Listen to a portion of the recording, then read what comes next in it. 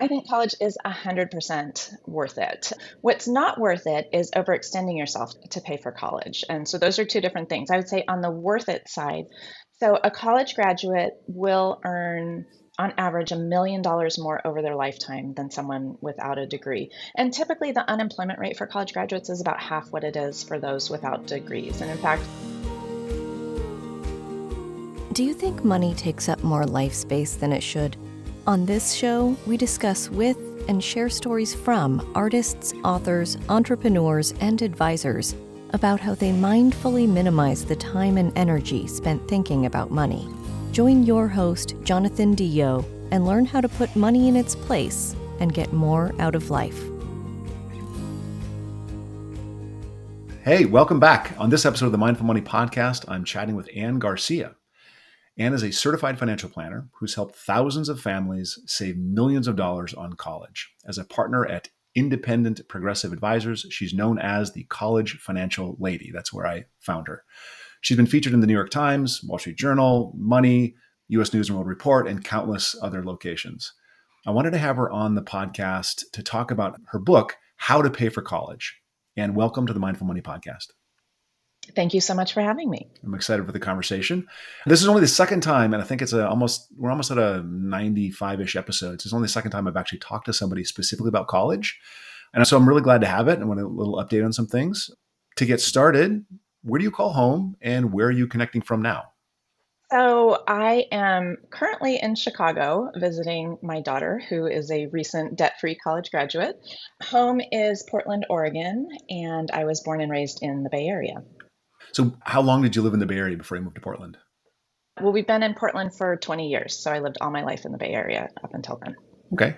So when you're growing up in the Bay Area, what were the lessons you learned besides things are really expensive? What are the lessons you learned about money and sort of entrepreneurship? Well, so I grew up specifically in Silicon Valley, and my dad was a management consultant to then startups that are now household names. So companies like Apple and Atari and Memorex. So I learned a ton about entrepreneurship. I learned one really important money lesson, and probably really, I can honestly say really only one. And that was that trying to evaluate my success in life based on how much money I had and comparing that to other people was a fool's errand and was a road to not being a happy and not a happy adulthood and life, because there's always going to be someone who has more than you. And so focusing on what's important to them versus what's important to you is not going to lead to a happy life. But like I said, I learned a lot about entrepreneurship through my dad's work and through meeting a lot of the people that he worked with when I was growing up. And one of the lessons that really struck with me is that as the outside world see entrepreneurship as this shining moment of successful IPO and equity and whatnot. And there's so much that happens behind the scenes, so much hard work that goes into that. Typically, that's a payoff that was a long time in the making, and that there were a lot of, despite what you see as a lot of success, there were a lot of failures and missteps and changes of directions typically along the way. And so if that's the path you're on and you're not sure if what you're doing is right, a phrase I heard a lot was do something even if it's wrong. Another phrase I heard a lot was maximize the surface area exposed to success. And I think if you combine those two, you will end up on a path that gets you to a place where you want to be. Another phrase, I don't remember where this comes from, but you got to be willing to be lucky. For sure. And the harder I work, the luckier I get. Yeah, something like that. Yeah. So can you name like one experience as a kid where, maybe there's parents talking about money, maybe it's a shopping expedition, maybe it's your first job that sort of begins the groundwork for your own money story?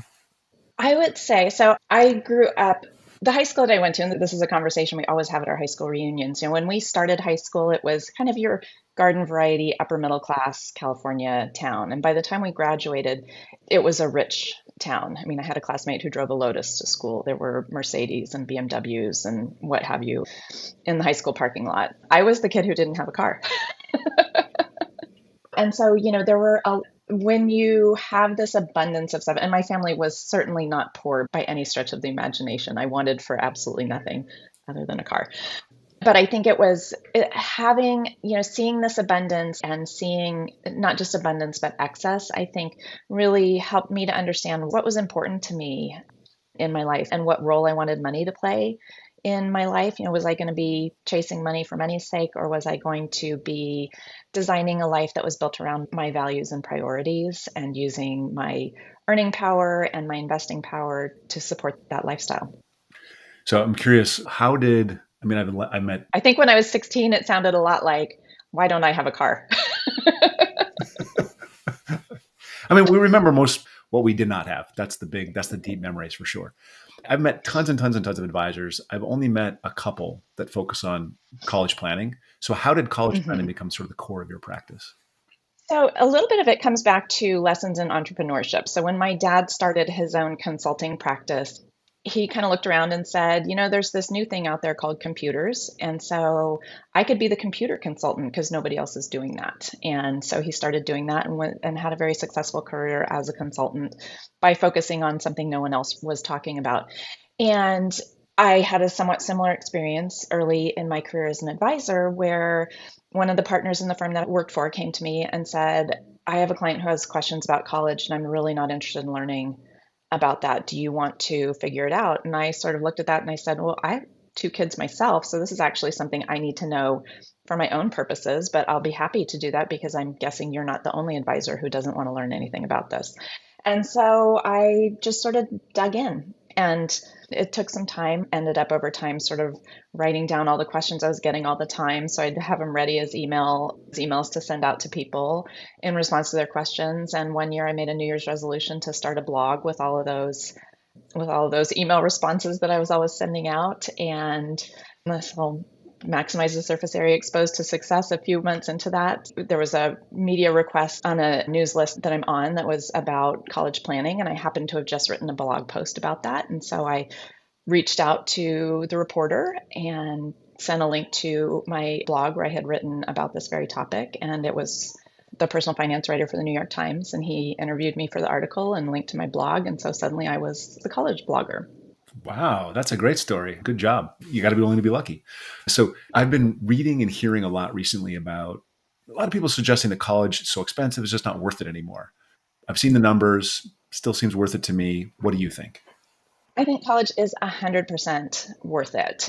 What's not worth it is overextending yourself to pay for college. And so those are two different things. I would say on the worth it side, so a college graduate will earn on average $1 million more over their lifetime than someone without a degree. And typically the unemployment rate for college graduates is about half what it is for those without degrees. And in fact, in 2009, the height of the Great Recession, when the national unemployment rate was over 10%, a statistic came out saying that this shocking news that the unemployment rate for college graduates had for the first time passed 4%.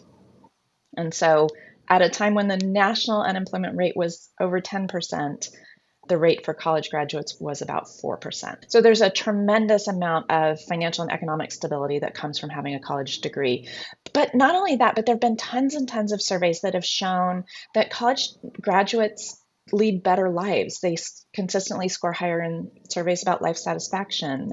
There's less type 2 diabetes and heart disease among college graduates. And of course, there's socioeconomic component to that as well, but they, live longer and healthier lives. College graduates are more likely to vote than those without degrees. They are also apparently better neighbors. So college graduates are more likely to not just befriend, but to also help their neighbors than those without degrees. So at my son's graduation, the speaker said, and he was a wonderful speaker, and he said, going to college doesn't make you a better person, it makes you better prepared to be a person in the world. But I would argue it does both, because there's plenty of data showing that in many cases, college graduates on average are better people in terms of social participation, civic engagement, contribution back to the economy. So yes, a Totally worth college it. degree is absolutely totally worth it. Totally worth it. Now, the flip side of that is there's also been a lot of research done on, does it matter where you go to college? Because and the simple answer is those benefits accrue to college graduates, not to graduates of some specific subset of colleges. And in fact, having a successful college experience is much more about how you go to college than where you go to college. So it's things like, as a student, do you feel like professors care about you? Do you have opportunities to apply classroom learning outside in work or someplace outside the classroom? Are you engaging in extracurriculars? Do you feel like faculty and staff care about you? Do you find mentors? So those are really the drivers of a successful college experience, not which college did you choose to go to. So it's an interesting way to sort of to parse which college versus just going to college. Is there Are there benefits to specific demographics? Are there greater benefits to specific demographics? That do women experience a better college experience than men? Are white folks better, get a better experience in college than black folks? Is there anything demographically different in terms of those outcomes that we talked about? Yes, college is great for everybody on average, but is there anything hidden in those demographics? So I would say there's a lot of different ways to parse that. One is there's been a lot of research done on who actually does benefit from going to, say, elite private schools. And that is largely people who are underrepresented in the college ecosystem as a whole. So minority students, first gen students, women, where you benefit not only from the resources that school has to make sure that you get, not just get in, but get through and get out the other side. Also, the network that environment provides. So that has been shown to have a disproportionate benefit for people who don't have those resources in their own personal, in their own personal network. That's great. That's good. I didn't know that. That's great. So as a parent, I have a 19-year-old that's in college. He's a freshman, and I've got a 16-year-old. So, and my wife and I and our peer group sort of talks pretty much nonstop about which college, which we're told the schools tell us don't talk about the acceptance and which schools don't talk about it, but we all talk about it. And I went to Montana State University. I think I'm pretty successful. I didn't go to an Ivy League school. I didn't even go to a third tier school. I went to a state school, right? Not even Montana, not the University of Montana. I went to Montana State. I was like, not great. Anyway, so I have no belief that you got to go to Ivy. I just don't have it at all. But I'm in the Bay Area. My kids went to really lots of your friends do believe that. Yeah. And it's really hard to fight against that. They're all saying, oh, but we got to go there. And there's a competition. There's a race here. So how do you convince parents that that's not necessary? It's tough because, and I wouldn't say it's even just that fixation on Ivy Leagues or anything like that. It's, the most human thing that we do as parents is want what's best for our kids. And there's plenty of messaging out there that says Ivy Leagues are what's best for our kids. And they may be best for some kids, but they may not be great for other kids. And there may be plenty of great alternatives too. I mean, my kids are a perfect example. I have twins who graduated from college this spring. My daughter went to University of Chicago, which is a very exclusive, very elite, very hard to get into college, single digit acceptance rates, and, everyone's a national merit scholar and whatnot. My son went to the University of Arizona. Basically, you sign up to go to the University of Arizona. And I don't say that as a knock on the University of Arizona. Their mission is quite different from the University of Chicago. Likewise, both of them had a fantastic 4 years. I don't think either of them would have even had a good 4 years if they had switched places, and they're twins. So, there's a lot to be said for finding the right place. But the other crazy thing is they both graduated. They both have jobs that are virtually identical. So other than the fact that he majored in finance and she majored in computer science, so he's working in finance and she's working in tech. They have the same salary. They're in the same management training type of program. They're both working for Fortune 500 companies.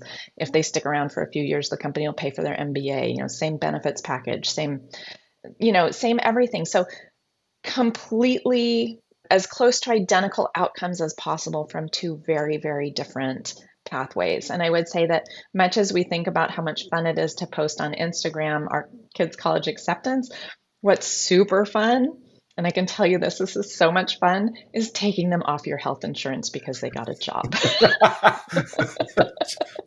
I'm looking forward to that someday. Are there specific, you spoke to your kids are studying tech and finance. So are there specific choices of degree that don't make sense? And do you guide people? Hey, I know you want to understand. I studied philosophy. So I'm saying this from somebody who studied something that isn't, I was a history major, so I'm okay. Yeah, exactly. And we're both in finance, so that makes sense. So are there degree choices that you would not advise that don't have the same outcomes? So I would say, first and foremost, less than 50% of students enter college with a declared major, and more than 50% of students who enter with a declared major change it over the course of 4 years. So That's like 20. So 25% go in and stick with it, roughly. Yeah. Yeah. Wow. Did not know that. Yeah. I was kind of surprised to hear that as well. So I don't know that it's necessarily degree choices or degree pathways that you want to do. I would say, though, if you are someone who is not and isn't ever going to be on a pathway to a high paying career, that should factor into your Mm. college decision. If you're going to be a teacher, don't go to NYU. If you're going to be a dietitian, don't go to NYU. And all of the other things we do in our lives that require big sums of money, there is some consideration of affordability and return on investment. And college, when it comes to college, too often those two components get thrown out the window. Yeah. And I think we're going to get to that more specifically in a second. But so in most instances, college is a worthy goal, but we know it has, just as it has a cost. So how can a Mhm. student and the family work together to make the best decision, given that the cost is so, and it's growing. It's even more Yeah. expensive now than it was when I went. It's getting huge. $500,000 for 4 Yeah. years. It's ridiculous. Yeah. Well, I think there's two pieces to it. I mean, planning for college is equal parts financial planning and parenting. So, on the financial planning side, save early and save often.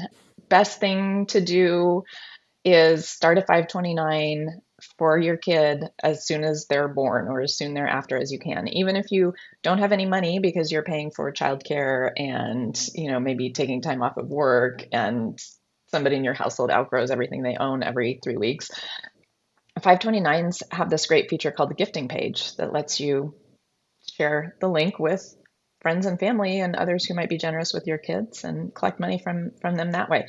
But I think, the best thing you can do as soon as possible is set up a 529 and set up an automatic monthly contribution into that, because then you will have dollars that are dedicated to college. As your kid gets older, you want to be looking at what does my current savings rate translate to as far as a college budget and my ability to pay from other sources. So very few people save the full cost of college beforehand. Typically it's a combination of savings, spending from cash flow and potentially student loans, maybe tax credits. But what's the pathway that we're on? And is that pathway that's leading to options that I'm okay with? So is this leading me to a 4-year residential college, private or public? Or am I on a pathway to a 2-year school? And the reason you want to do that early is that rather than waiting until senior year when your kid has fallen in love with a school, is that gives you the opportunity to do the parenting piece of it. And the parenting piece of it is having conversations with your kids about what your expectations of them are, what your budget is for college. There are 4,000 plus different colleges out there, and college is available at literally every price point. My son has a friend who just got her degree for free. So she did free community college for her first 2 years, and then she was working at Starbucks, and Starbucks has a tuition partnership program with Arizona State. And so she finished her degree through Arizona State's online program. And guess what? Her diploma looks the same as everyone else's from Arizona State, except hers costs $0, literally. So you can get a college education at any price point. You just have to make sure that the price points that you're planning for financially are price points that are acceptable to you emotionally and intellectually. And Anna has a job too. Oh yeah, of course. So, Sure. she's at the other side and working, and, she wanted to go into a career path that she's not going to get wealthy from. And so she didn't want to come out of college with student loans. And instead, she came out with a savings account. So, having conversations with your kid about college, what's the role of college in your family's life? Is it an expectation? Is it an option that you want to provide for them? How, if it's something that's important to you, talk to them about how college has enriched your life. Talk about friends you made or things you learned or experiences that you had, so that you're positioning it in a positive light as something that you expect will enrich their life as well, and that you want them to be excited about for their own reasons, not just because that's what all their friends are doing. I think it's also a good idea to talk to your kid about the fact that you're saving for college. Mm. This is important to us, and so we are putting away money every single month to make this possible for you, and to make sure that you don't have to take on student loans, or that you're not going to have an excessive amount of student loans. When kids get into high school, and ideally, in the early years of high school, one of the really important things I think is to look up for your in-state schools what their merit scholarships are. So most public colleges have automatic merit scholarships that they offer. And so you want to see, what is the GPA my kid needs to have? Is it weighted or unweighted in order to get a scholarship, so that I know, okay, my baseline college cost is this. Here's what I'm planning, here's the minimum amount that a 4-year residential degree is going to cost my kid. And then have those conversations with your kid, because as they're in high school, you're getting a clearer sense of what your budget is. And I think it's important to have those from a perspective of goals as opposed to constraints. So a goals-based conversation about your budget is, it's very important to us that you're able to get through college without student loans. And we've been saving diligently so you can do that. Our budget is what it would cost for you to go to insert college name here. Right. For us, maybe it's, we can afford for you to go to Oregon or Oregon State. There are probably other colleges out there that you can find that would fit in that budget as well. And we will absolutely support you in doing that. So that's a So, really different conversation than, you have to go to Oregon or Oregon State because that's all we can afford. right. Yeah. Opportunity, not limits. So this is just, I want to go back to this idea of degree choice for a second. So if somebody loves history or philosophy or English literature, would you say, yeah, do that? Or would you say, given the job market as we see it today, that may be nuts? I mean, do you provide any sort of insight into that? So this is just me voicing an opinion as opposed to me Of course. being an expert on this, but I do think that there's tremendous value in liberal arts degrees. I I do think too. the I'm with skills you. that you learn, Absolutely. the communications, critical thinking, all of those, there are enough of us out here in the world doing good things with liberal arts degrees that I think that need not be something to shy away from. And in fact, my daughter did a double major in classics. So she did computer science and classics as her degree. And I would say one thing that's changed a lot in the college landscape, it is much easier to do double majors than maybe when you and I went to college. It's much more common. And in a large part because the cost is so much higher, that as a parent, it's perfectly reasonable to say, I need you to do a major in a degree, in a field that could lead to a job, because your student will have opportunities to pursue that passion project alongside of it. And like in my daughter's case, for her thesis, so computer science and classics double major, one of her classics professors was so excited about the fact that she was doing this as a double major that she put her in touch with a classicist at another university who was creating these different databases of antiquities. And so her thesis project was to create a database of gods, a searchable database of gods. So you could, for example, look for references to Ares throughout different geographies, time periods, civilizations, and whatnot. Wow. So double major, I guess, is the lesson there. So I hear that well, let me step back away from this.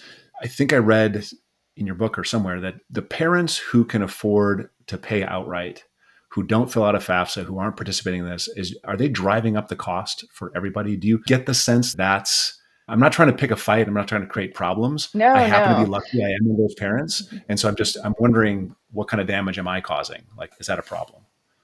So I would say, there's a lot of theories about why the cost of college keeps going up, but I would say that a big reason why the cost of college keeps going up is that lots of people are willing to pay it. If you Right. look at Stanford, the Ivy Leagues, the Ivy Plus schools, every year they turn away hundreds of thousands of people who are willing to pay $85,000 a year for their kid to attend those schools. So they have zero incentive to lower the list price. But there's two Mm. different prices in the college world that matter. There's the list price and the net price. So the list price is what some people choose to pay. The net price is what most people pay. So every college offers scholarships, typically at those top tier schools, somewhere between a quarter and a third of students are paying full price. Not filing a FAFSA, not getting any kind of financial aid, not getting any scholarships, just willing and able to pay full price. The rest are getting some form of tuition discount. And last year, the average tuition discount rate was about 56%. So less than half of what's actually charged is being paid out there. And it comes in the form of, it's all in the form of scholarships and grants that colleges use to bring in the students that they want to enroll and where they need to fill the rest of those seats. We let so much of the college narrative be driven by the Stanfords and Harvards of the world that's like, you'd be lucky to get in here, and here's what it costs. Come if you want, apply if you want, maybe you'll get in. But the vast majority of colleges are actively trying to recruit and enroll students. And the way they do that is by discounting their tuition. So I wouldn't say there's not necessarily anything wrong with paying full price for college if you're willing and able to do so. I think it's important for families to understand that it's not a requirement that you pay full price to go to college, and the vast majority of students do not pay the list price. So does the access to the net price, is that a function of income, or is that? It varies by college. So there's two big types of scholarships that colleges offer. There's need-based financial and institutional merit scholarships. So need-based financial aid is you file the FAFSA and the CSS profile if the school requires it. Your calculated ability to pay is less than the cost of attendance, and the college will meet that financial need in the form of grants and scholarships. Not all colleges do that, and I think that's a big mistake that a lot of families make, is thinking, oh, my expected family contribution, or what will now be called the student aid index, is really low. I can apply wherever I want, and I'm going to get financial aid. Not all colleges do that. The other type of scholarship is institutional merit scholarships. And we always think of athletic scholarships, and I hear from a lot of people, we're not poor and my kid's not an athlete, so I guess we're stuck paying full price. The good news is it's the mathletes who clean up on the institutional merit. It is the vast majority of merit scholarships are awarded on the basis of grades and test scores. So take the tests. You're more likely to get big scholarships if you take the tests. The majority of them are based on grades and test scores, but there are lots and lots of other types of merit scholarships that are really just about who the college is trying to attract. You have sons. My son had a scholarship for playing video games. So that's a real thing at a lot of colleges. But other colleges, small private liberal arts colleges, love to be able to say they have students from all 50 states. So if you're from a smaller state and you're applying to one of those schools that's maybe a couple states over from where you are, you may be the only student from your state who's applied there, and they're going to really want you, and they're going to express that love in the form of a scholarship. A lot of different majors have scholarships. So we have friends whose son studied meteorology, and there aren't a lot of aspiring meteorologists out there, and he got lots of scholarship offers because meteorology departments are trying to recruit students. So it's really variable what's offered. With merit scholarships, the top schools don't offer merit scholarships. So the Ivy Leagues don't offer merit scholarships. Stanford doesn't offer merit scholarships. Being eligible for merit scholarships elsewhere is sort of table stakes in the admissions process there, but they are very, very generous for students with financial need.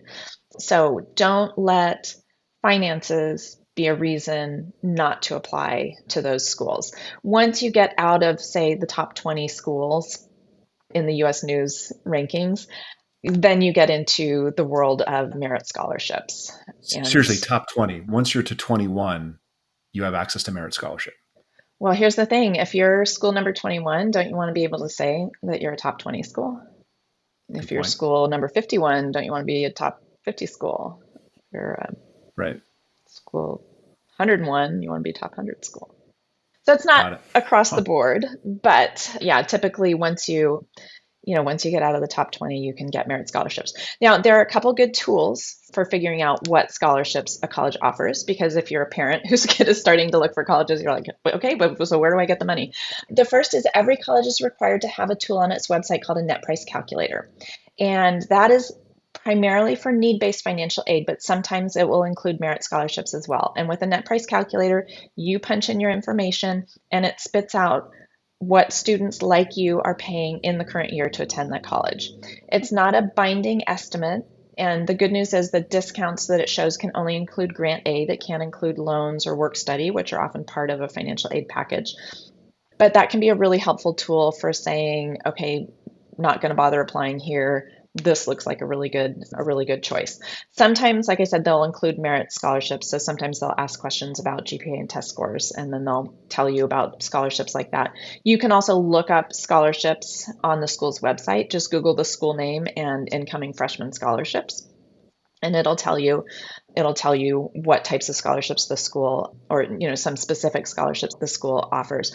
The good news is the vast majority of scholarships are awarded automatically. So just applying and filing the FAFSA and the CSS profile, if it's required, are going to get you in the pool for most of the scholarships. There's a great website out there too, College Data, and it's just collegedata.com. And you can look up on College Data, you can look up a school, and they have a tab called Financials. And under the Financials tab, it shows for students who had financial need, what percent of students with need got need-based aid and what percent of their need was met, right? So it's one thing to say we gave a grant to all of our students who had financial need, but if they're only meeting 25% of that need, that's not really that great of a number. So you want to look for schools that meet 100% of need if you're a student with high need.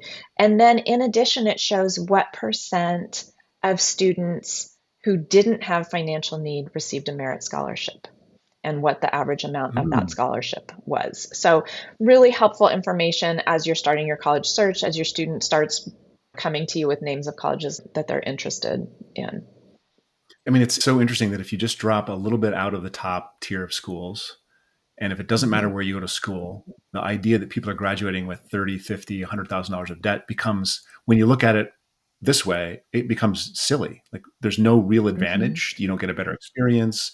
You don't really have a better education. I imagine that Harvard and Yale and Chicago, and there's great schools out there, Cal Berkeley even, right? That you'd have a great network when you graduate. Go That would Bears. be awesome. Go Bears, right. My son's at UCLA, so go Bruins. But in terms of spending $300,000 on college, if you don't have it and if you borrow for it, just seems like a mistake. Yeah. Now, when you talk about student loans, I think it's important to differentiate between the federal direct student loan and all of the rest of the loans that are out there. So students who take out the direct student loan, which is a federal loan that has a fixed interest rate, there's a capped amount you can borrow every year. Those students will graduate having taken out $27,000 of debt, and they'll owe somewhere between $28,000 and $29,000 depending on interest rates and interest accrual and loan subsidies and all that. That translates to a monthly loan payment of about $325 for 10 years. So if that's the difference between going to college and not going to college, or if that's the difference between going to a college that's a great fit for you and going to one that's maybe not a great fit that you might not get out of in 4 years, that's also a great choice. It's when you get into numbers above that it starts to get problematic. There's a very low default rate among students who just take out the federal direct student loan and graduate from college in 4 years. So that's not the student loan debt problem. It's the students who pile additional debt on top of that. And actually the group with the fastest growing loan balances are parents who are taking out Parent Plus loans to pay for their kid to go to college. And when you think of it, a 22-year-old graduating owing just under $30,000 with a lifetime of earning potential ahead of them, that's not necessarily a terrible outcome. But a parent who's maybe 55 when their student graduates from college and has an extra, because they have 3 kids and they've done it for all of them, suddenly has basically the equivalent of a second mortgage, and they're maybe 10 years from what they'd hoped would be retirement. That is a problem. Yeah. So how much of I'm hearing you talk and I'm not hearing, start a 529 plan, save enough. What I'm hearing is really, really good choice analytics. So how much of your work is with parents on the, talking them off the ledge of got to have the really high end degree, got to go to that, got to spend a lot of money, got to be okay with it, got to raid the retirement plan to do it. I mean, it's like, you're almost like a college counselor and the college financial aid, right? I mean, so how much of your job is one and how much of it is the other? I would say, it's definitely both. I speak with plenty of families who are in that category of it's really important to us that our student be able to go to an Ivy League school and we're not going to be eligible for financial aid. So how do we do that? And if you can come up with the dollars, I can come up with the plan, and if you can't come up with the dollars, we can have a conversation about that. And we can talk about why maybe it's not as important that they go to an Ivy League school versus that you find a school that is a great fit for them academically, socially, and financially for your family. Successful college careers are about the relationships that you form. And so to me, I think more important than what's the name on your diploma is how do students on this campus engage and make friends? And is that how your student engages and makes Hmm. friends? I mean, my son loved the anonymity of a gigantic campus where he didn't know anyone. There were two other kids from our high school who went to University of Arizona, and he had a great time, making new friends and trying new things. My daughter went to a school where kind of all you had to do was show up and you got picked up and taken along to things. And so as long as she was willing to show up, there was something for her to do. And so I think that's really much more important, like I said, than what name is on your diploma. And certainly, if your top choice is maybe not right in the realm of your finances, there are things you can do that. You can look for outside scholarships. But there has to be some realism there. So I worked with a family recently whose daughter was very interested in going to an out-of-state public school where, of course, there were no scholarships available because it was a California school. And her in-state school, she had a great offer, and the parents kind of said, that's what we're willing to pay. And she was really enamored with the other school.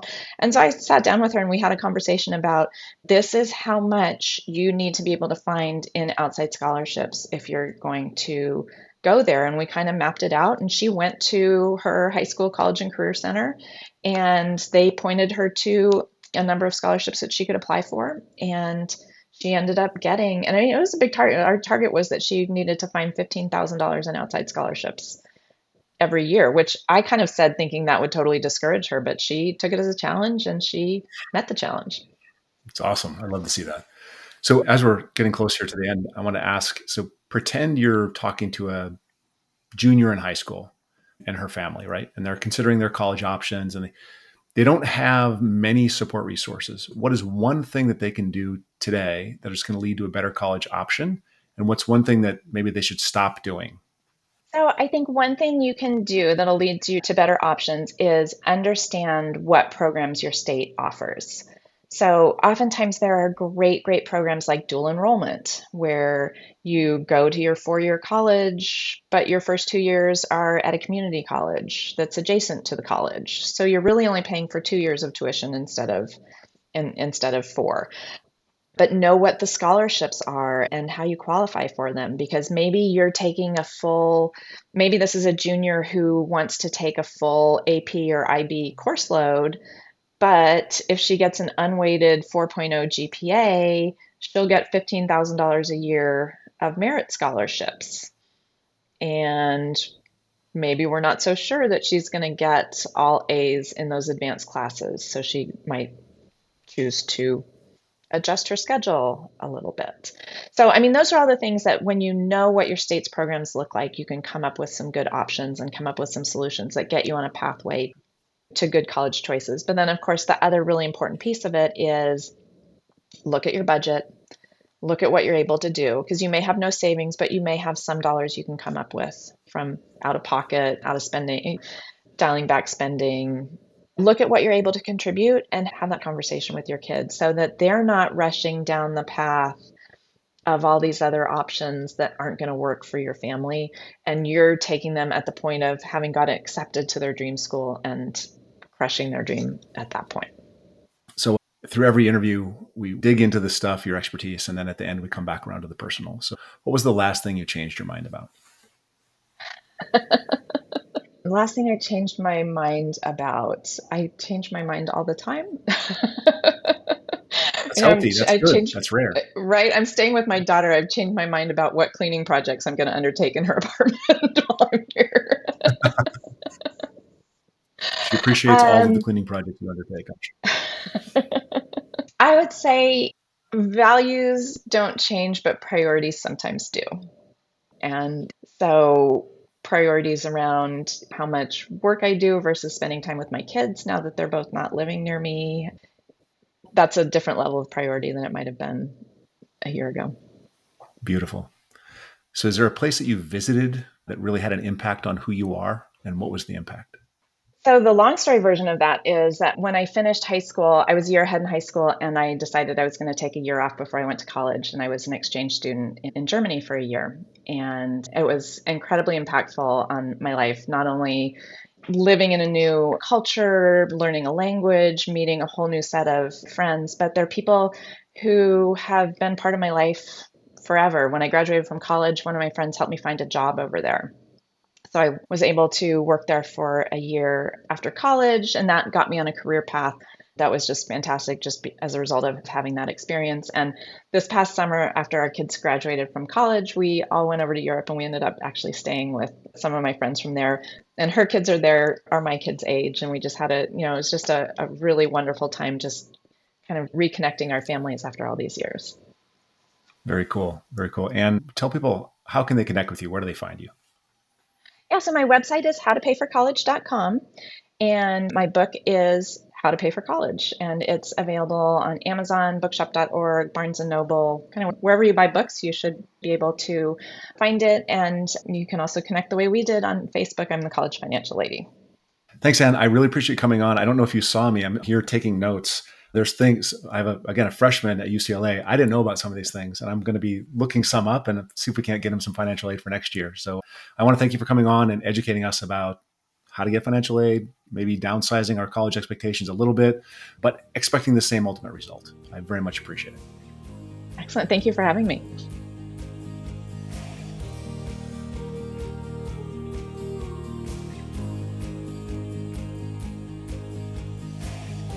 Thanks for listening.